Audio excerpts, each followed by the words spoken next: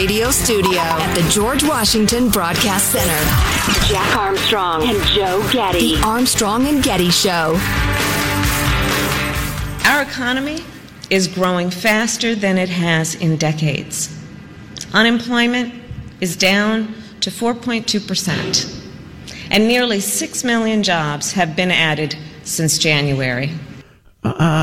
Just like 15 minutes ago, we were reading this CBS news article that was explaining how terrible the economy is, how people are devastated. They have no money, and we need not only a fourth round of stimulus checks, but it just needs to be like every other month until we say uncle. That it just needs to be a recurring payment because things are so bad. That's one of the weird messaging things that the Biden administration has that's just nobody can seem to figure it out.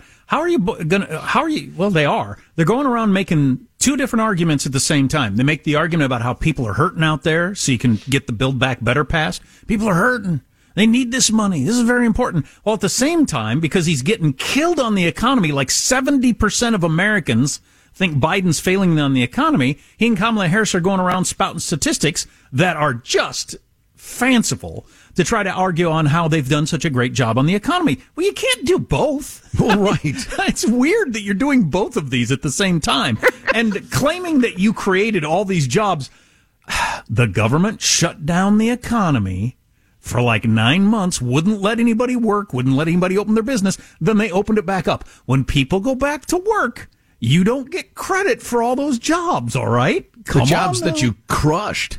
It's like choking your friend half to death and then claiming credit for reviving them. I mean, it doesn't work that way. So that was half unfair, though, playing the utterly unlikable, talentless poltroon who's serving as our current vice president. Come on now. Let's let the head guy speak for himself. Ladies and gentlemen, the President of the United States, clip 21, Joseph R. Biden.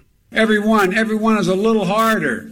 So, grandmom can walk out without having, out of her porch without worrying about falling, can take care of herself, can be left alone. They're going to keep working to pay the bills. Look, my plan is simple. We're going to make sure we take care of mom. We're going to take care of the child. Those of you in the sandwich generation, you're dealing with both. Look, and families can save money. Boy, I'm part of the sandwich generation for sure. Ham, peanut butter, club.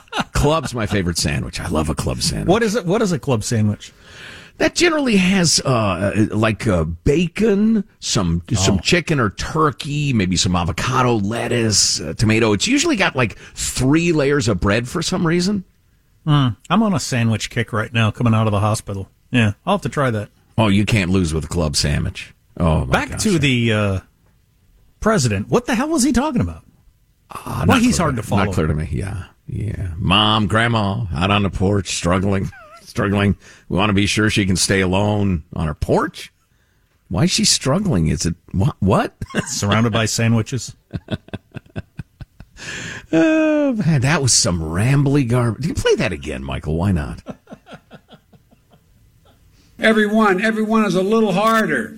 So, grandmom can walk out without having, out of her porch without worrying about falling, can take care of herself, can be left alone. They're going to keep working to pay the bills. Look, my plan is simple. We're going to make sure we take care of mom. We're going to take care of the child. Those of you in the sandwich generation, you're dealing with both. Look, and families can save money. All right. All right. Those of you in the sandwich generation. Delicious sandwiches. So I wanted to bring up a couple of economic stories. Dollars. The business of America is business. And, some studies are out. The American Psychiatric Association says many Americans nearing their second year working from home, while this is allowed for more convenience, fewer commutes, blah, blah, blah. Teleworking has impacted the mental and physical health of many people. With many workers directing all their attention to a computer screen for many hours each day, they may feel drained emotionally and cognitively. And the barrier between work life and home life has been erased for a lot of people. And now that people are working from home, have been working from home for, maybe a year or two, there's a loss of boundaries. People are checked out on autopilot. Feelings of burnout, disengagement, depression, fatigue, anxiousness.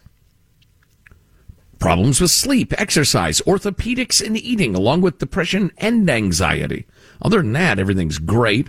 Blood clots, such as deep vein thrombosis, also known to occur when sitting for many hours at a time without moving. Yeah, don't do that. That's bad for you anyway. So I thought that was really interesting. And then, in a related story, this is from a business website. The Journal of Management is out with a research study that says bosses who respect zero off-hours email improve their employees' lives, performance, or morale, and performance. So the whole, and we do this on the show.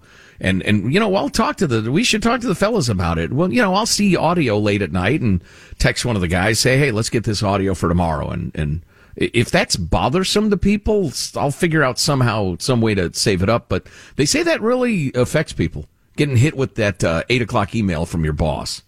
Of course, I don't know. What are you doing checking your work email at 8 o'clock anyway? I wouldn't know I got an email from my boss. Maybe people have the alerts or something, their phone dings.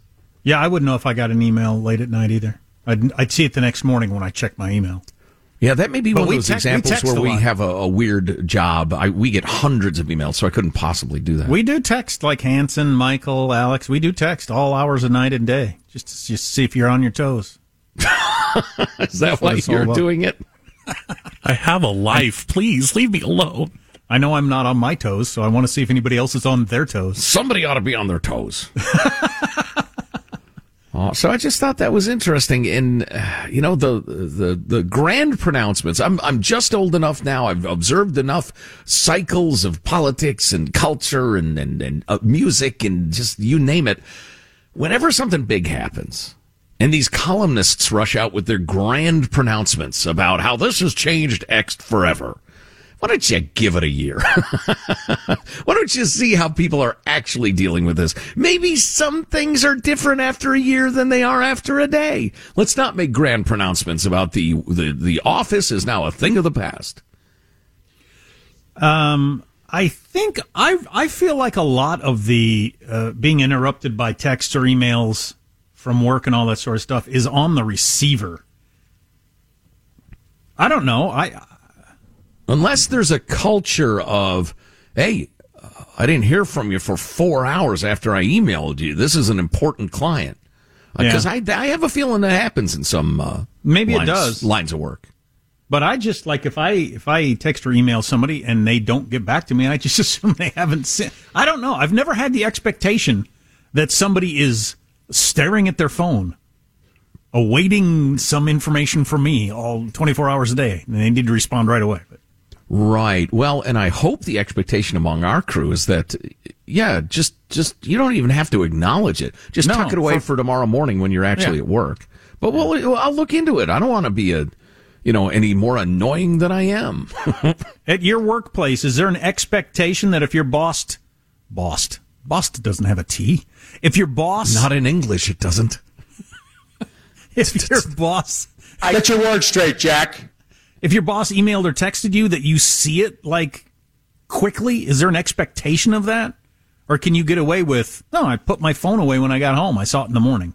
Text line 415-295-KFTC. Andrew Cuomo got a kicking yesterday, so I like that. I like a good Cuomo kicking.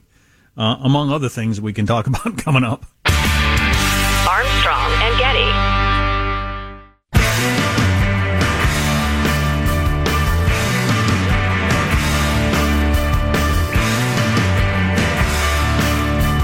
The Armstrong and Getty Show.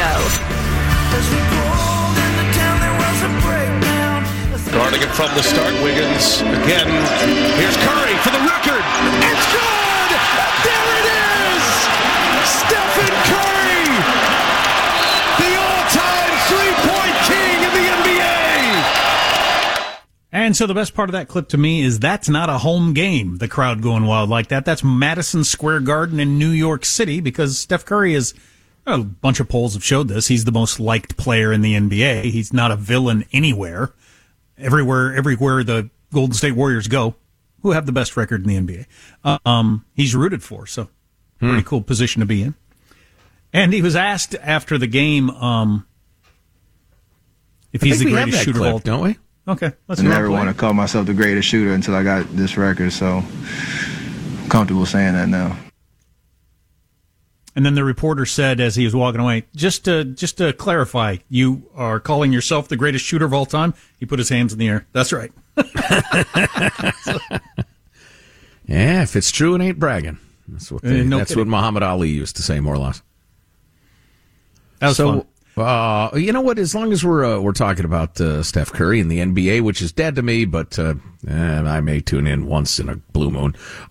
Give me clip number 9. This is the great Shaquille O'Neal. He's been a joy to watch for me. You know, people always say, "Well, how come your favorite player is not a big man?" I've played against the greats like the Barkley. I've seen it all. Never quite seen anybody like that kid. So I'm happy for him.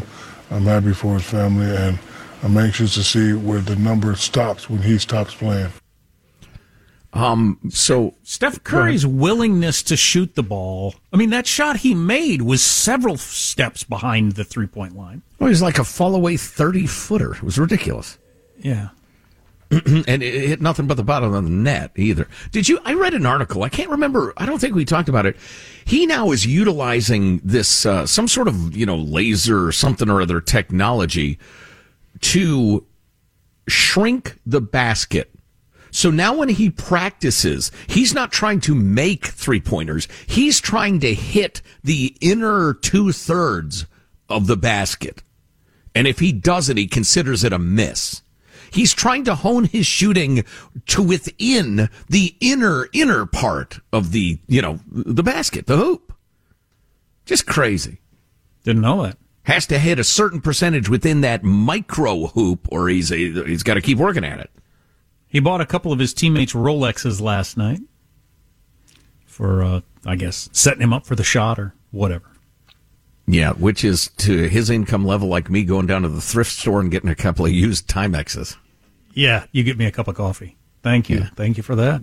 Yeah. Do we have some funny Shaquille O'Neal, do I understand, or what? Yeah, what's going on here, Michael? What do the folks need to understand? On the TNT broadcast set, of course, he's with Charles Barkley. I guess he walked on wearing a wig, and they wanted to know what the deal was. What sort of wig? I mean... You know what? I don't know. I didn't watch the clip. But, okay. Here it is.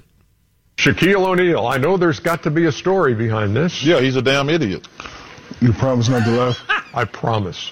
I was leaving my house the other day and a hawk attacked me. You didn't get attacked by a hawk. Stop it. Look, I'm gonna show you. See? Look, I'm going to show you. Zoom in. So you put a wig on? Bro, I can't be sitting up here with this Band-Aid on my head. So instead of a big that makes it look better. How did it really happen? Okay, I was walking and I didn't see the exit sign. I scraped a chunk of meat out my head. I don't know. That's an excellent look there, man. No, is it that X big? marks the spot. It's bad. Like stitches? No, just scrape. Well, that's among the things I don't have to worry about. I scraped a chunk of meat off my head. Why are you wearing that wig? Charles says because he's a damned idiot. Shaquille O'Neal, I know there's got to be a story behind this. Yeah, he's a damn idiot. Chuck Barkley. If I watch that show, but not any games, is the NBA still dead to me? No, that's a pretty good show to watch. A bunch of gazillionaires, long retired, sitting around giving each other crap. That's a pretty good job if you can get it. Oh, yeah, neither one of them has a single crap to give either. Somebody who's less of a millionaire than they were before, Andrew Cuomo. Do you remember him, the governor of New York, who famously wrote a memoir right in the middle of COVID about what a great job he did? And because the media was so in love with him at the time, it became a bestseller, and some critics were pointing out, as the story was unfolding, that a bad decision by him killed thousands and thousands and thousands of old folks as he sent them into the nursing homes, forced them into the nursing homes. And he lied about it. Remember that? And, as I've always said, I'll give you a pass for a bad decision. You shouldn't get credit for a bad decision, but, maybe he thought it was a good idea at the time. But then they covered it up which is absolutely fantastic. Well, Andrew Cuomo had to relinquish $5 million he made on his COVID-era memoir while he was New York governor, a state ethics watchdog ordered yesterday. Yeah, good. Well, the whole thing, the whole episode was so strange, and to my mind, he has never truly and deeply apologized. That I recall. Truly and deeply apologize for it. Oh, I stand corrected. But, I mean, it's like if Hitler had written a book in 1943, How to Win a World War. I mean, it's a little premature there, Governor. How I led us out of the pandemic with all the old people. That dead. in like May of 2020, which we're now, a year and a half past. Yeah. Some things are so strange. Strange doesn't do. You have to use the word bizarre. That's a bizarre thing to do. And the fact that most of the American media just praised him, just couldn't, I almost used an unfortunate expression of an act of love. It couldn't blank him enough. Just, it's disgusting. They were called Cuomo-sectionals. Cuomo-sexuals, yeah. Yeah, Excelsior! Why can't he be running for president instead of Biden and all that sort of stuff? Right. He was groping women who didn't want it. He was lying about killing old people and destroying documents so people wouldn't catch on to the fact that he killed old people. Couldn't be a worse human being, and I'm glad he had to give a whole bunch of his money back. I hope he's ruined. I hope he ends up actually ruined. That would be fantastic. I don't know that he'll actually have to give that money back. Something tells me his lawyers are fairly skillful and they're not done fighting. But it's worth pointing out that I truly deeply apologize. And I truly and deeply apologize for it. You weasel. That wasn't about ordering all the old people to their deaths, then actively covering it up and lying about it. That was about saying, boy, you have a nice rear end to a coworker, which is utterly unacceptable and untoward. But sweetheart, darling. If you're going to apologize for any of those sins, I got a list, okay? And the top of my list apparently is different than his. Well, we extended the debt limit yesterday along party lines. Just fantastic. We do that every time. And on a totally different topic, one of the best arguments I've ever heard against reparations and how we should never even talk about it again. Quite eloquent and reasonable. Stay tuned. If you missed the segment, grab it via podcast. ArmstrongandGetty.com. Armstrong and Getty.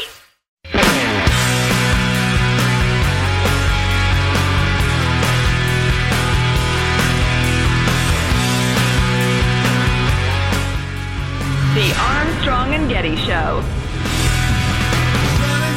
Well, the Library of Congress announcing this year's picks for the National Film Registry. 25 films deemed culturally, historically, and aesthetically significant added to the registry this year. And some of the most noteworthy: Return of the Jedi, the 6th episode of the Star Wars film franchise, the horror classic A Nightmare on Elm Street, Alfred Hitchcock's Strangers on a Train, the first film in the Lord of the Rings trilogy, The Fellowship of the Ring, and the Disney Pixar classic, Wall-E.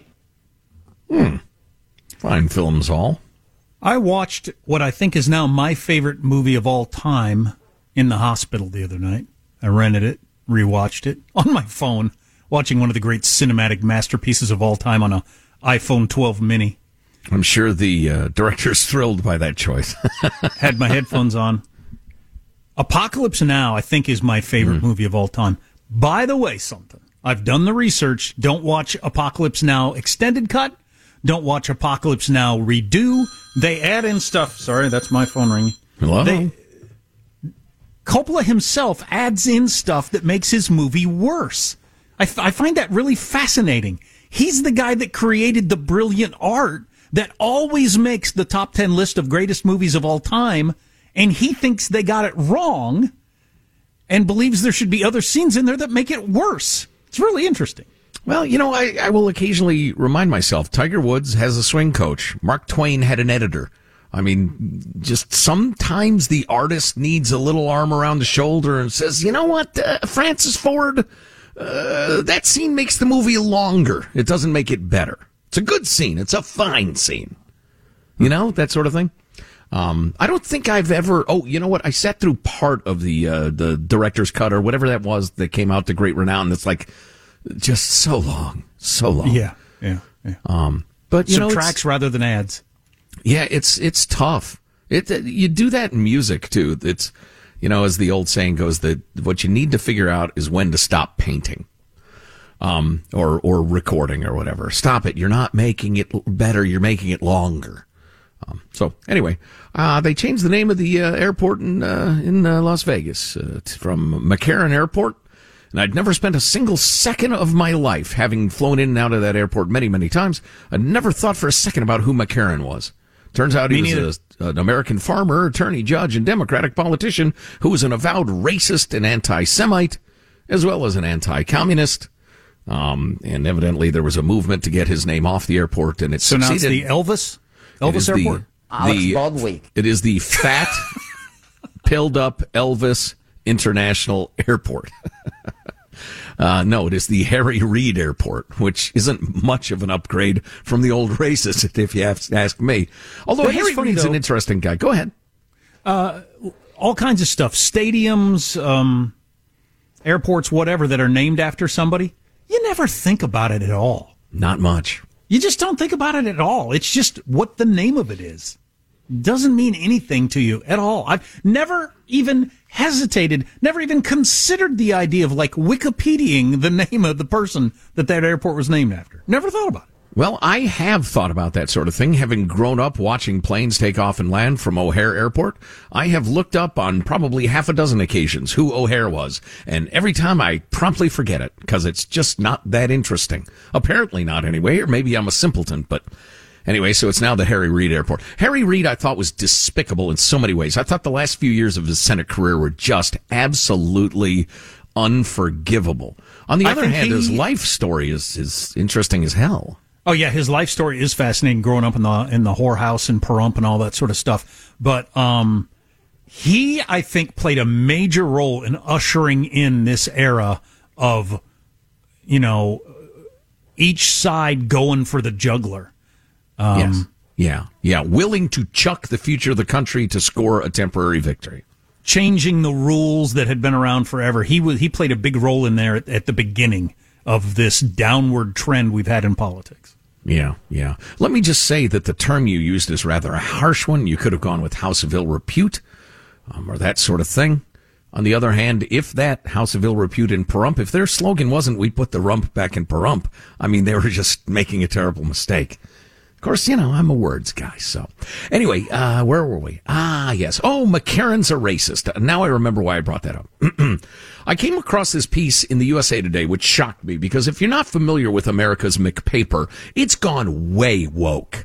I mean, it's got a newsroom stuffed full of 24-year-old J school graduates who are to the left of anywhere Harry Reid ever dreamed of being. They're all social justice warrior, boring, tiresome nut jobs. You know what woke means? It means you're a loser. And I get news alerts on my phone, and anytime I see it's the USA Today, I roll my eyes because I know it's going to be woke. I mean, actually, this is actually a cool story. I just at random I flipped to my phone, but they have a racial justice story from 1961, but it's a legit one. It's a good one.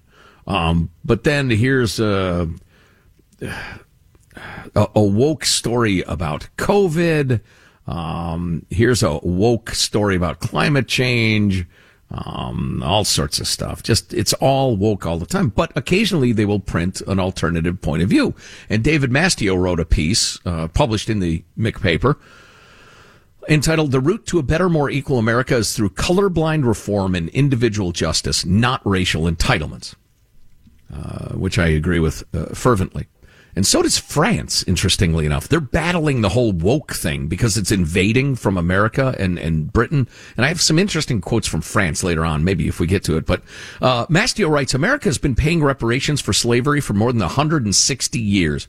President Lincoln recognized as much in his second inaugural address when he said, 'Fervently do we pray that this mighty scourge of war may speedily pass away. Yet if God wills that it continue, until all the wealth piled by the bondsman's 250 years of unrequited toil shall be sunk, and until every drop of blood drawn with the lash shall be paid by another drawn with the sword, the judgments of the Lord are true and righteous altogether.'"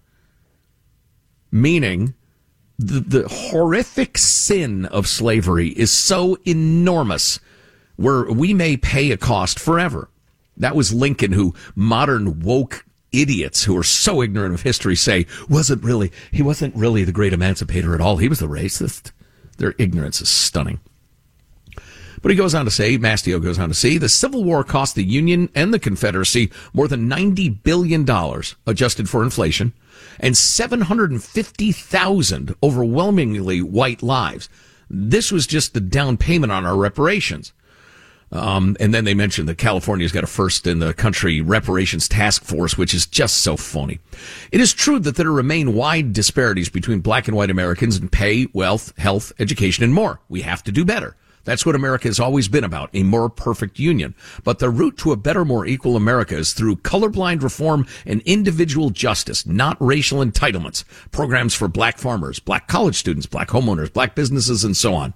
For instance, African Americans have complained that they are hobbled in the quest for homeownership by the fact that years of on-time rental payments don't result in the good credit they need to buy a home, which I didn't even know.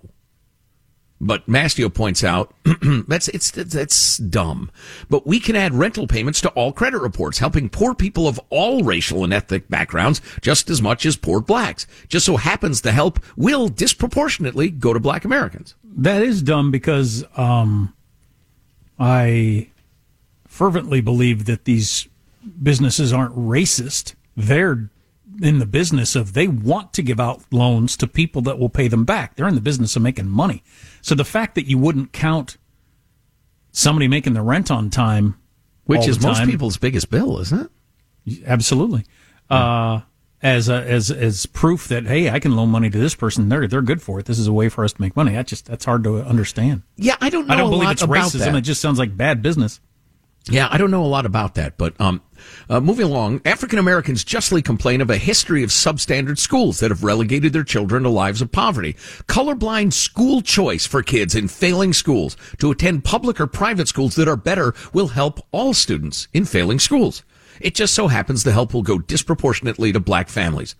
In the wake of George Floyd's murder by a cop, maybe you don't like that choice of words, but I'll read on, reforming police has become a major national cause. Certainly, we can find ways to reform policing so violence is not the tool of choice among those with a badge. The colorblind result will save more white lives than black ones, but black people will disproportionately benefit. In other cases, we can repair people's lives for harms they directly suffered. If you were wrongly denied a government loan because you were black, you should be eligible for compensation. Not because of the group you belong to, but because you're an individual who was wronged.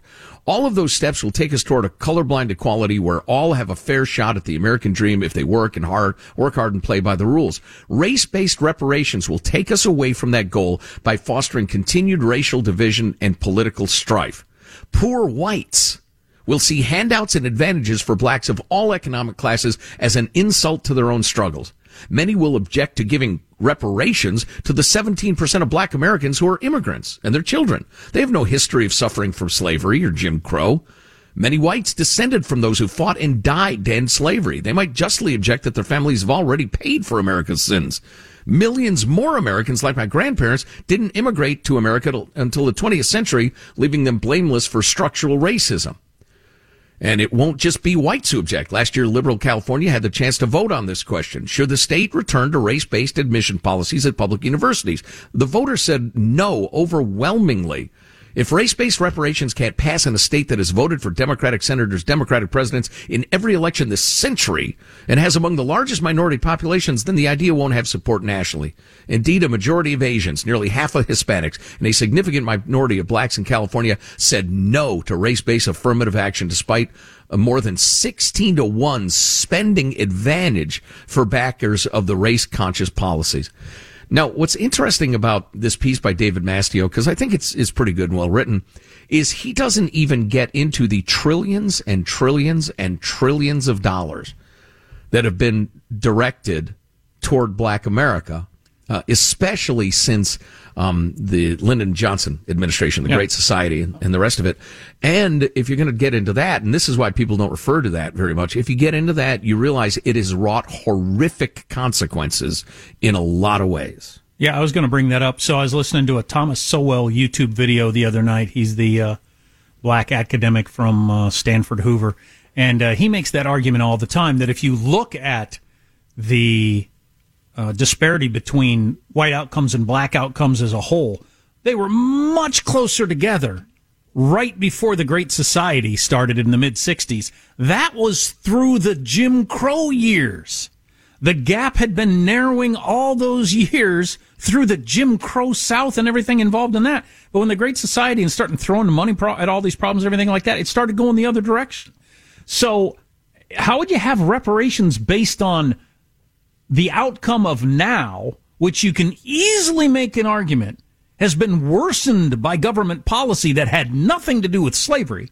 I mean, if you're going to have reparations, if you were going to do it, and I think it's a horrible idea, you ought to at least go back to pre-Lyndon Johnson to figure out where the numbers are. Right, you're doubling down on policies that had the opposite effect of what was intended. And they were well intended at the time.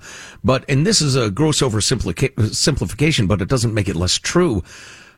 Black America, to a large extent, and while suffering from awful racism, discrimination, unforgivable, violations of their civil and constitutional rights, which disgust me, frankly, were strong, proud, in many cases educated, strong families, strong extended families, and would not accept defeat.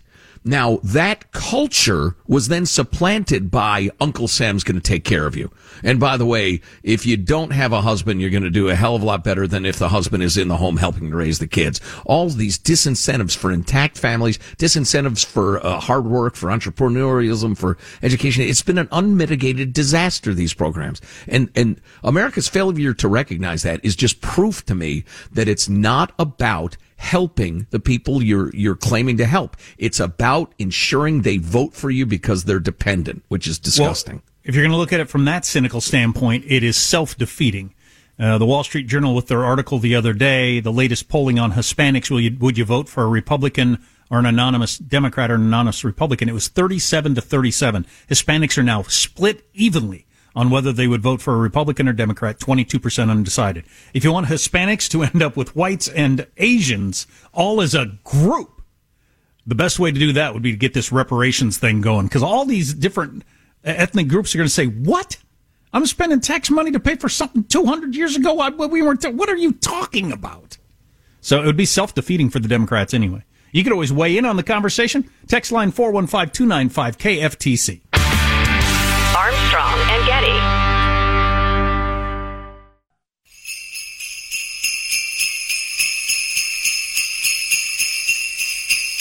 Sleigh bells ring. Hey, are you listening?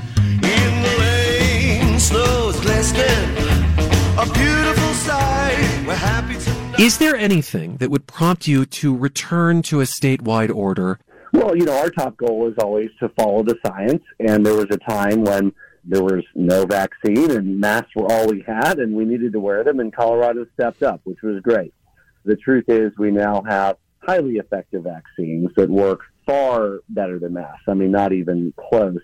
So it's a different place. Everybody's had more than enough opportunity to get vaccinated. I think hopefully it's been at your pharmacy, your grocery store, a bus near you, big events. At this point, if you haven't been vaccinated, it's really your own darn fault. That's Jared Polis. He's the governor of Colorado for the last couple of years. He's a Democrat. He's a practical man. Yeah, you can change your own darn fault to...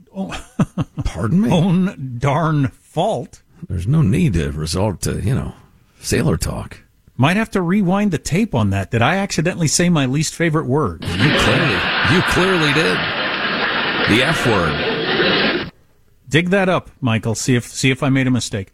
Him saying if you didn't get the vaccine, it's your own darn fault or your own darn choice might be another way to say it. Sure. And you're clearly, obviously willing to live with the repercussions of that decision. Yeah, the far-left San Francisco Chronicle actually published a piece by one of the writers, Eric Ting. He was talking about Gavin Newsom in California, but this absolutely could extend to Gretchen Whitmer or that woman who's I can never remember her name. She's the new governor of New York, who's every bit as bad as Cuomo on COVID policy. There are tons and tons of examples around the country. Mona Lotz. I don't believe that's the woman's name. And I love you. All right, then. All right. Anyway, but the point of this article is that, and the subhead, let me click over there, is that The San Francisco Gate, that's the website. Politics editor Eric Ting argues that Gavin Newsom is not following the science on zero COVID. And the greater point is California remains under an indefinite state of emergency due to the COVID-19 pandemic. And if it hasn't already been made clear, state officials have no plans to even identify conditions that would allow for the suspension of the emergency sweeping powers. Not only are they not ending the sweeping powers, like the governor of Colorado just said, oh, no, it's over. There's no emergency. If you're unvaccinated and you get sick, that's your own fault. It's not my problem. No more emergency powers here. California won't even identify the standards they will use to end the emergency. Can you believe that? Not to mention that the New York Times had an op-ed from doctors saying that counting cases at this point is pointless. Right. Oh, absolutely. So the Gumber sat down with a local TV affiliate, and the reporter said, hey, big milestone. California is at 93% of people who've had at least one shot, which is something to celebrate, right? But when we get to that point, where's the light at the end of the tunnel? When does this state of emergency end if we're seeing that much progress on vaccinations? And, you know, we should have dug up this tape, but I'll read the transcript to you. We'll know it when we experience it, said the lunkhead governor. They say about success, it's not a place or a definition, it's a direction. Yeah. What? What happened if we follow the science? If I go to the warden and say, when do I get out of prison? He says, you know, Joe, they say about freedom, it's not a definition, it's a direction. So I can never tell you when you're going to get out. Yeah, that would not be acceptable. I mean, eventually we'll get to that point, but it doesn't seem that there's a numerical match to it. It was, you know, initially it was 60%, then 70%. You had that with herd immunity, antibodies for people who haven't been vaccinated, and now we're realizing, wait a second, I mean, we're many parts, one body. What happens in South Africa can impact us here in the U.S., so even if a state does well, that doesn't mean we're out of the woods. Look, we're making progress, blah, blah, blah. They won't even say when the sweeping emergency powers will end. I hope lots of counties and towns ignore the mask mandate like they're doing in New York State. Do the same thing in California. Just ignore it. They're not going to enforce it. Don't worry about it. Armstrong and Getty.